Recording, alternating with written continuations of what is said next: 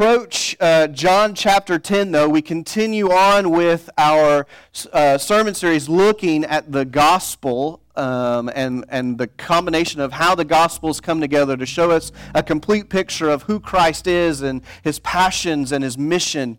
And we come to John, who records some events that we don't necessarily get in the other gospels, and we hear this message in chapter 10 about the Good Shepherd, as Jesus describes himself and describes what he has come to do and those that he has come to save. And so if you would this morning, hopefully you found John chapter 10. If you would stand with me that we may honor the reading of God's word this morning. John chapter 10, starting in verse 1, and we'll be reading through verse 21. It says, "Truly, truly, I say to you, he who does not enter the sheepfold by the door, but climbs in by another way, that man is a thief and a robber. But he who enters by the door is the shepherd of the sheep. To him the gatekeeper opens, the sheep hear his voice, and he calls his own sheep by name and leads them out. When he has brought out all of his own, he goes before them, and the sheep follow him, for they know his voice. A stranger they will not follow, but they will flee from him, for they do not know the voice of strangers." This figure of speech Jesus used with them, but they did not understand what he was saying to them.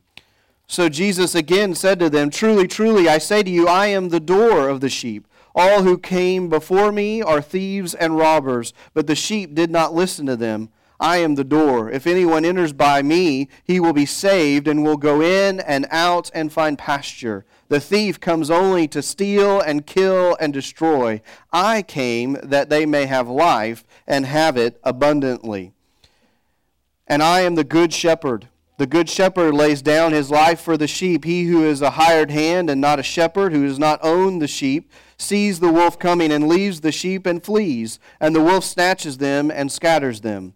He flees because he is a hired hand and cares nothing for the sheep. I am the good shepherd. I know my own, and my own know me, just as the Father knows me, and I know the Father, and I lay down my life for the sheep.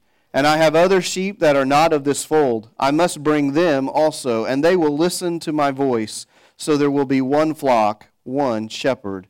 For this reason the Father loves me, because I lay down my life, that I may take it up again. No one takes it from me, but I lay it down of my own accord. I have the authority to lay it down, and I have the authority to take it up again. This charge I have received from my Father." There was again division among the Jews because of these words. Many of them said, "He has a demon and is insane. Why listen to him?" And others said, "These are not the words of one who is oppressed by a demon. Can a demon open the eyes of the blind?" Let's pray. Father, we come before you, and Lord, we thank you that you are indeed the good shepherd, that you have shown that over and over and over in our life. First on the cross and through the resurrection, but also as you have stood in the path of the enemy, and that you have cared for us and that you have watched over us, that you have proven your love again and again, that you have guided us through storms, that you have guided us through difficult times, that we may find rest in you. Father, I pray this morning that as we think upon these things and we look at your words, that we would find great comfort in you, that we would find great rest in you, that we would find reason to rejoice this morning in you. And we pray all of this in the blessed name of Jesus Christ. Amen.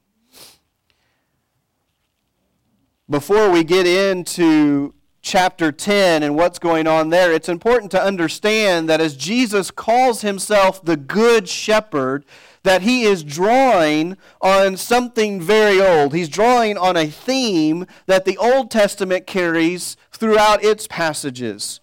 We see the idea of the shepherd in the Old Testament all over the place. We see God as the shepherd of Israel. You see it in Psalm 23, maybe most famously, a passage that we hear read and quoted all the time. We see it in Isaiah 40:11. We see it in Jeremiah 31:9, the idea that God is the one that watches over his people, that God is the one that provides for his people, that God is the one that protects his people, and in turn that they come and they follow him. But it's not just that God is the shepherd of Israel, but the Old Testament also gives us a picture of the Messiah as the good shepherd. Psalm 78:70, Ezekiel 37:24, Micah 5:4, all give this picture of the coming Messiah, usually who they refer to as the servant David or as David's servant. They all give this picture of the Messiah as the good shepherd. Ezekiel 37 especially says that my servant David will come and he will gather them together as a shepherd gathers his sheep. And the idea there, though, it can't be David. David's been dead for a long time by that happened. So the writer, Ezekiel, the prophet, is looking ahead towards the Messiah, towards the coming one who would come and gather Israel together, the one that would heal Israel, the one that would restore Israel, the one that would watch over Israel. And so we see God in the Old Testament, God as the shepherd, and we see the Messiah as the good shepherd. But one text that is important for us to understand in the Old Testament to better understand John chapter 10 is Ezekiel 34, 1 through 16. Sorry, that's a little small on your screen this morning, but Ezekiel 34, 1 through 16 gives us a picture of what is happening in both John 9 and John 10. In Ezekiel 34, God tells the prophet Ezekiel to speak to the shepherds, so to speak, the priests and the teachers of Israel at this time. He says, "The word of the Lord came to me, Son of man, prophesy against the shepherds of Israel. Prophesy and say to them, even to the shepherds, thus says the Lord God, Ah, shepherds of Israel, you who have been feeding yourselves, should not shepherds feed the sheep?" And he goes on to describe there in 34 how the shepherds have exploited the sheep, how they have used the people of Israel for their own gain and their own wealth and their own well-being, and have taken advantage of the position that they are in, how they have ignored the people of Israel, how they've allowed them to scatter and to chase after whatever they would chase after rather than gathering together, and how they have failed to heal the people of Israel, that they were a broken people, that they were a hurting people, and yet these shepherds that were supposedly there to take care of them had just allowed that to go on. They had ceased to care about the welfare of those that were under them. And so God calls them to a reckoning, and then he describes what he will do. In verse 11 of that chapter, he says, "For thus says the Lord God, behold, I myself will search out for my sheep, and I will seek them out. As a shepherd seeks out his flock when he is among his sheep that they have been scattered, so I will seek out my sheep, and I will rescue them from all places where they have been scattered on a day of clouds and thick darkness. I will bring them out from the peoples and gather them from the countries, and I will bring them to their own land." Skipping down to verse 14, "And I will feed them with good pasture. On the mountain heights of Israel it will be their grazing land, and they shall lie down in good grazing land. On rich pasture they shall feed on the mountains of Israel. I myself will be the shepherd of my sheep, and I will make them lie down, declares the Lord. I will seek the lost, I will bring back the strayed, I will bind up the injured, I will strengthen the weak, and the fat and the strong I will destroy. I will feed them in justice."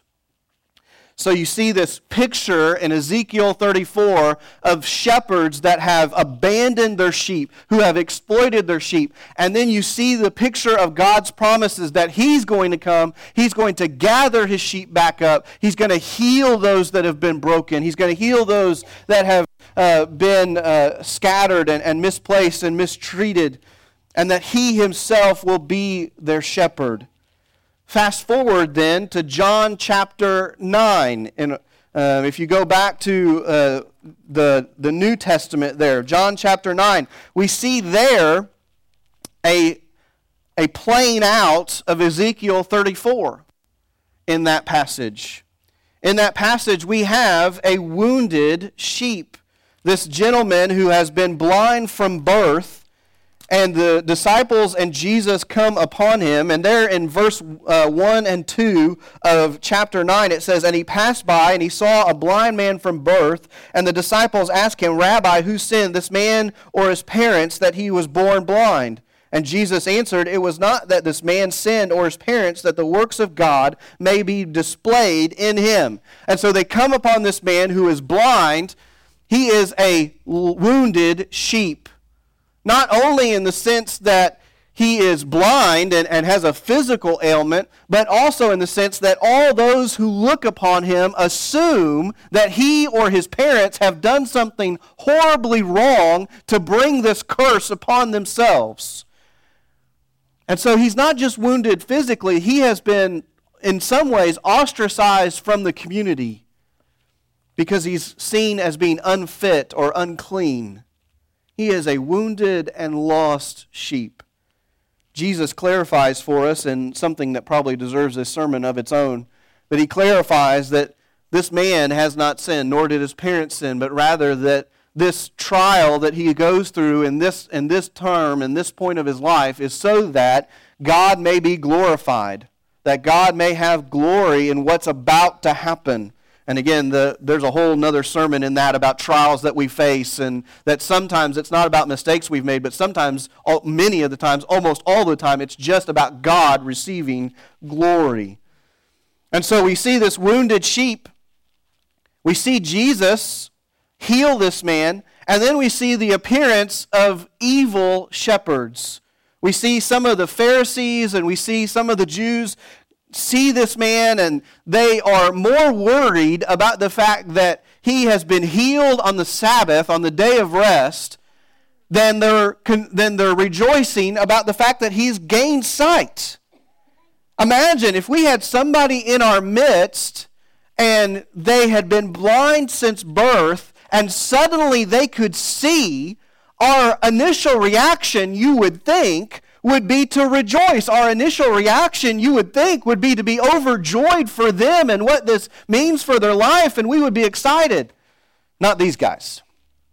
These guys see what happened, and they see the work of Christ, and they are angry, and they are upset, and they drag him and his parents before a council, before a mock trial in some ways, and they begin to question them.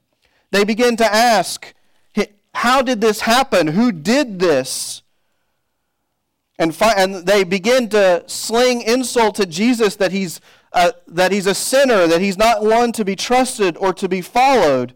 And the man responds in a remarkable way. The man says, why, this is an amazing thing. You do not know where he comes from, yet he opened my eyes. We know that God does not listen to sinners, but if anyone is a worshiper of God and does his will, God listens to him. Never since the world began has it been heard that anyone opened the eyes of a man born blind. If this man were not from God, he could do nothing. And so this man is like astonished that these teachers, that they don't understand what's going on, and he tries to say, hey, this is crazy talk. We should be rejoicing. We should be excited. This guy is obviously from God. This guy is obviously who he says he is. And yet, their response is telling. They answer him in verse 34, you were born in utter sin. Would you teach us? And they cast him out. Now remember, just at the beginning of chapter 9, the disciples asked the question, did this man sin? And obviously he was a sinner. We all have sin in our flesh. But was there a particular reason? Was there something going on? And Jesus says, no. And yet here, the evil shepherds, they go through this trial, but because they are so consumed with themselves, because they're so consumed in their own pride and their own ego, they look at this man and they say, you are a sinner. What are you to us? And they cast him out. The act of expelling someone from a community is severe. It was severe for the Jews of the day. It is still severe in many parts of the world. We live in a world where, for the most part, we're individuals and we take great pride in our individualism, and so the idea of being different from the rest is kind of celebrated even. But in many parts of the world, they would rather take a beating, they would rather take public punishment than to be excluded from the community. And yet that is what these men do. They see a wounded sheep who has been healed. They see a lost sheep who has been returned to the flock.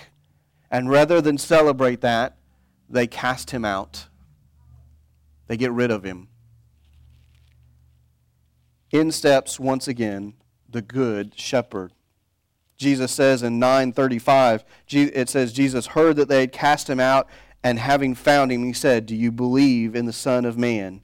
And he answered him, saying, yeah, who is he, that I may believe in him? And Jesus said to him, you have seen him, and it is he that is speaking to you. And he said, verse 38, he said, the man, Lord, I believe. And he worshipped him. Jesus hears about what happens to this man, and he seeks him out once again. And he finds him, and he calls him to his true home. Don't worry about them. You belong to me. Don't worry about what the world says. Don't worry about that these evil shepherds have cast you out. Don't worry about the teachers of the day and what they may say. You belong to me. You worship me. And the man, upon hearing these words, hears the voice of his Savior and says, I'm going to follow you. I believe in you. This is Ezekiel 34 playing out in real life. As God brings judgment upon the evil shepherds, calls them out for who they are and how they have disregarded the sheep, and shows himself to be the good shepherd. It is upon the Ezekiel 34 and upon these events in chapter 9 that we finally get to chapter 10, as Jesus turns around and begins to speak to the crowd that had gathered and to even the Jews and some of the Pharisees who had been denying him, to explain himself again as the good shepherd. Chapter 10, verse 1, truly, truly, I say to you, he who does not enter by the sheepfold, but by the door climbs in another way. That man is a thief and a robber. But he who enters the door is the shepherd of the sheep. To him the gatekeeper opens, the sheep hear his voice, and he calls his own sheep by name and leads them out. Jesus begins to talk to us about what it means to be a shepherd and how he has come to be the good shepherd. And he begins to describe what the good shepherd does in comparison to those that are evil. One, he knows his sheep, and they know him. He says, I come to the gate, and the gate is opened for me, and I call out, and the sheep come. The picture here that we have, in those days, there would have been attached to a home or another building, there would have been a pen of sorts that would have been probably a rock or a clay wall, sometimes a wood wall that came up, and it would have been roughly square attached to this building. And on one side, there would have been a gate, and a gatekeeper would have been stationed there 24/7. Now, inside of that pen may have been many sheep that belonged to many different people. And so the shepherd would come, and the gatekeeper, recognizing him, would open the gate and allow him access, and then he would begin to call to his sheep, and they would come to him, and the others that did not belong to him would stay put until he had finally gotten all of his sheep with him, and he was able to lead them out to pasture. And not only did they recognize his voice, but he recognized them. In many cases, he would have probably had individual names for them based on the way they looked and based on maybe a physical attribute or something like that. And so he knew them intimately. He knew when one was missing. He knew when one wasn't walking just right and needed to be attended to. He knew their personalities.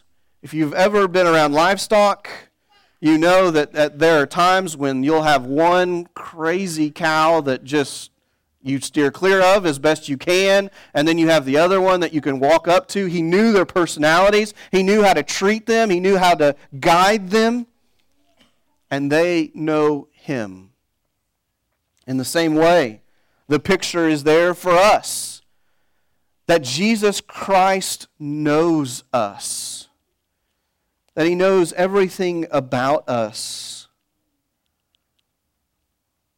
that he knows all of the thoughts that we pray that no one else knows.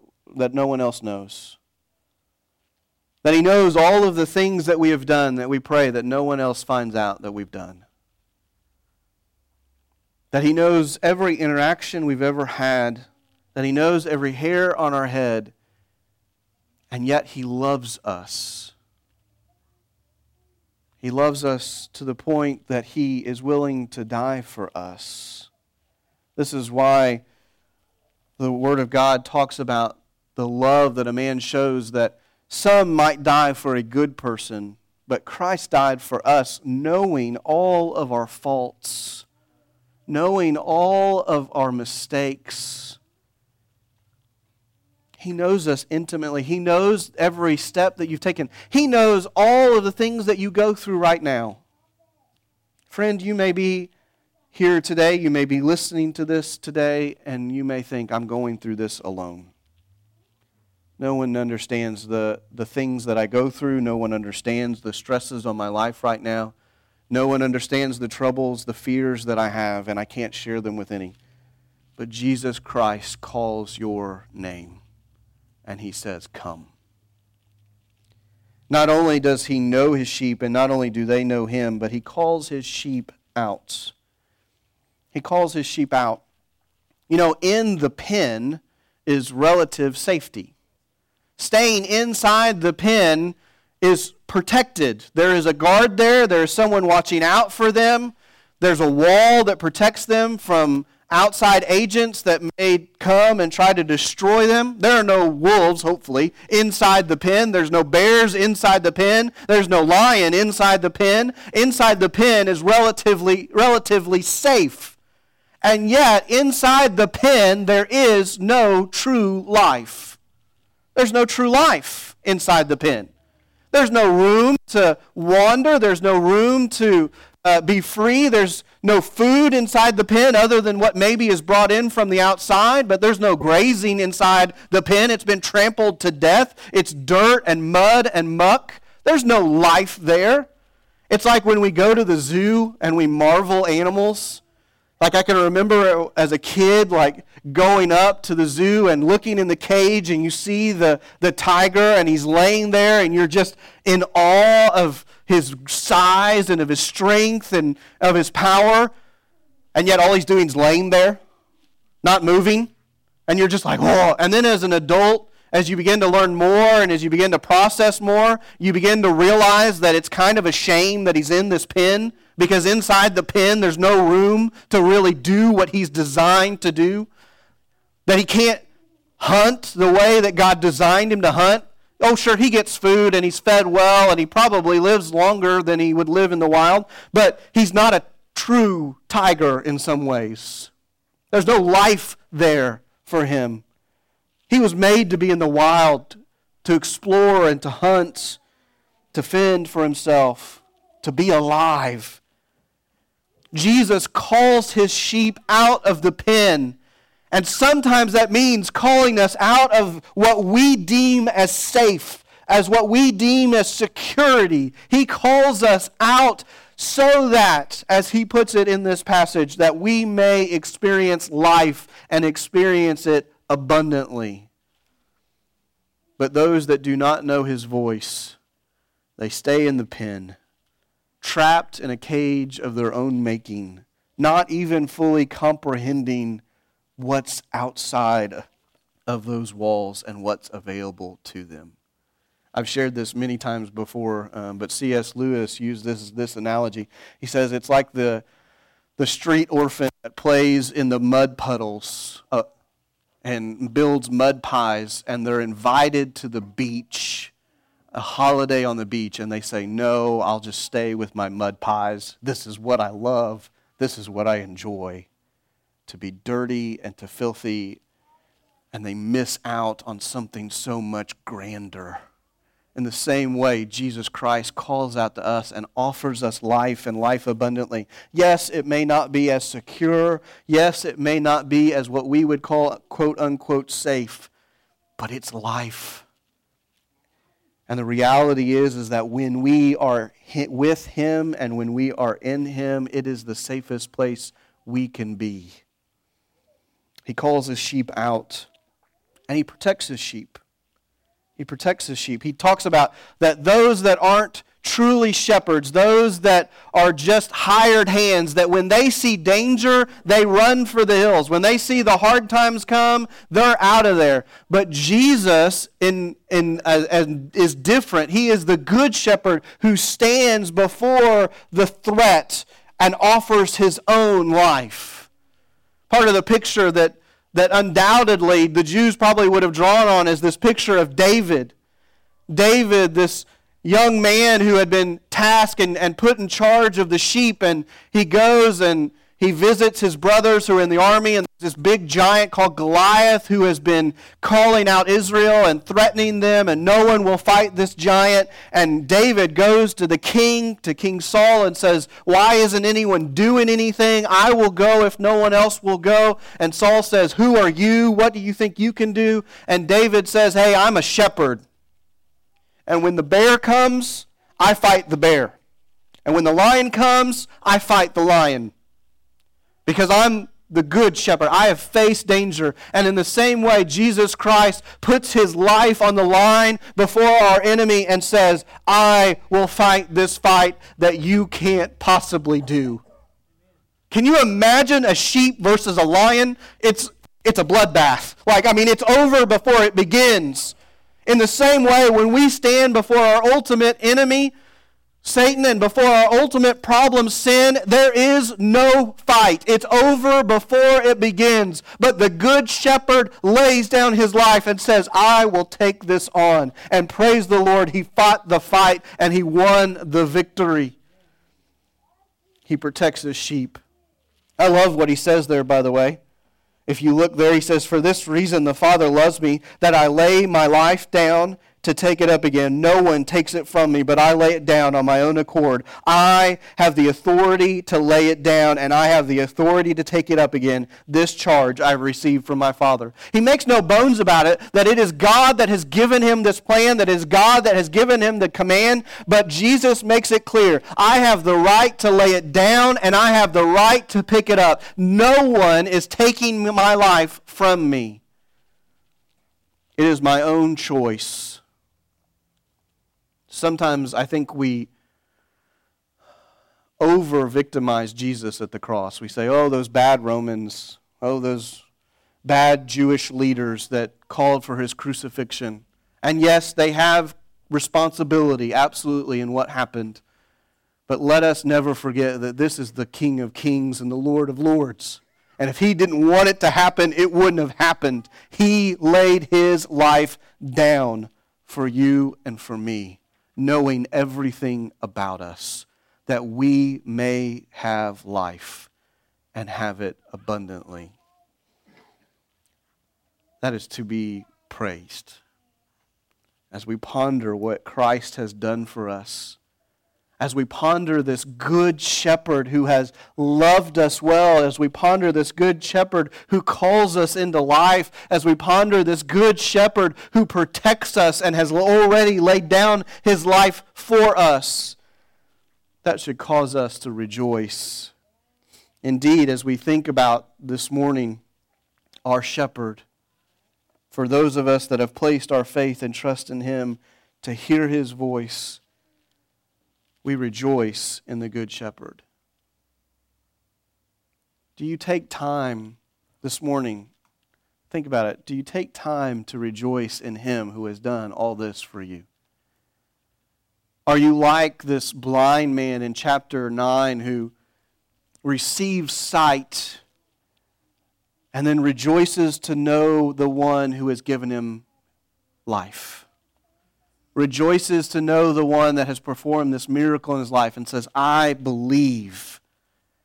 This morning, do you rejoice in your Savior? Do you know and understand the depths of your need? Do you know and understand the consequences of your sin? Do you know and understand the enemy that you faced and the helplessness that you were in? Do you know and understand and rejoice in the Savior that you have and the life you have been given? Not just here, but for all of eternity. Do you rejoice? Do you follow him? Do we hear his voice and take out after him? Jesus says, those that know me, that know my voice, they come. This morning, do you know his voice? Have you heard his voice?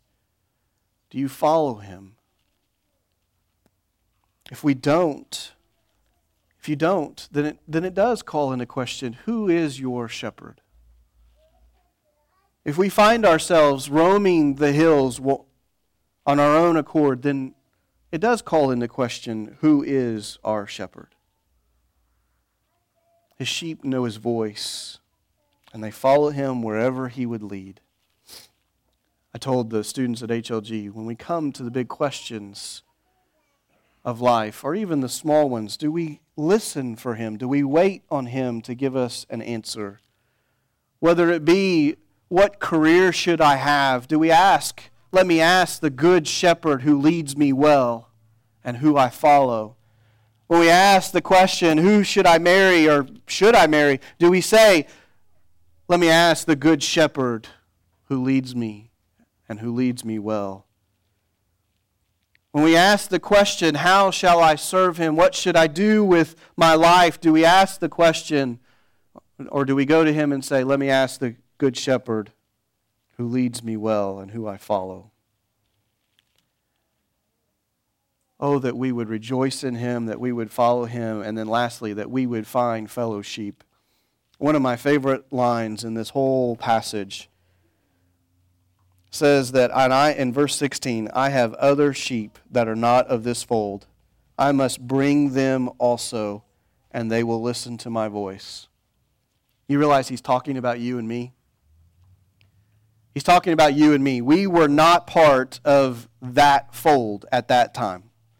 Vast majority of us, don't have Jewish blood running through our veins. We were sheep of another flock. We were sheep that were lost. And Jesus, through his grace and mercy, sent other people to go find us. That throughout history, God has used his sheep, his followers, to go throughout the world that they may proclaim the gospel. And by his grace, you and I got to hear that message and to respond to it. That now we might be a part of the family of God, that we may be under one shepherd, united not by the blood of man, not united by the actions of man, united not by a hobby, but united by the blood of Jesus Christ and his grace. And we look around the world and we see fellow sheep in Romania and South Africa and Madagascar and Korea and China and Cuba, and we gather together with them and can cry, Abba, Father, because we are one. He says there that the Father knows me and I know the Father. He says in the same way they know me. It's this incredibly detailed knowledge of one another and of the God that we serve. And we have now the privilege to go out and to do the same. That the Holy Spirit in us leads us to go find fellow sheep, the ones that are lost, to gather them in, the ones that are wounded, to bind them up and to heal, not by our own power, but by the grace that God gives us. This morning, as we have a time of response to his word, can you rejoice this morning? That's my first prayer, my first hope for us as a people, that we would really understand the depth of what the Good Shepherd has done for us and what he continues to do for us and where he has taken us, that we would rejoice and worship in that, and that it would be reflected in all that we do. Pray that we would follow him. And I pray that we would have a passion to find his sheep. At the same time this morning, you may be sitting here, friend, and you may be one that would say, I am going through this alone. This difficulty, I am alone, and I am hurt, and I am wounded. And this morning, Christ is calling your name. He knows your situation. He knows your heart. He knows all that you've done, and yet he calls you to come and to know his grace and his love and his mercy to know forgiveness, and to know life, and to know life abundantly as you are adopted into His family, into His flock. I pray this morning that if that's you, that you would cry out to Him, that you'd pray, Lord, save me. Lord, lead me. If you don't know what that looks like, come and talk to us. We would love to talk with you after service or even during this time of response. You come and you find us. I'm going to ask the praise team to come back up. While they do, let me pray.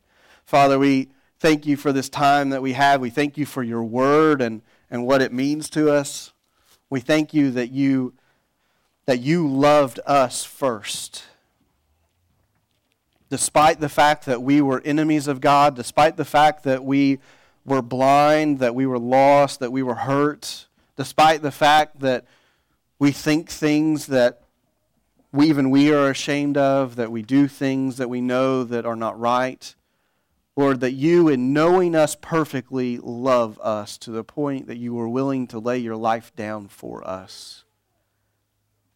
Father, I pray that we would rejoice in that this morning, that we would praise you this morning, that we would lift up our voices this morning, that it would be on our lips throughout the week. Oh, what Christ has done for me. Father, I pray for the one that's here that feels like they are alone, that they would know that they have a good shepherd who is looking for them, who is calling for them, and who desires to give healing and rest and comfort. Father, we pray this in the beautiful, holy name of Jesus Christ. Amen.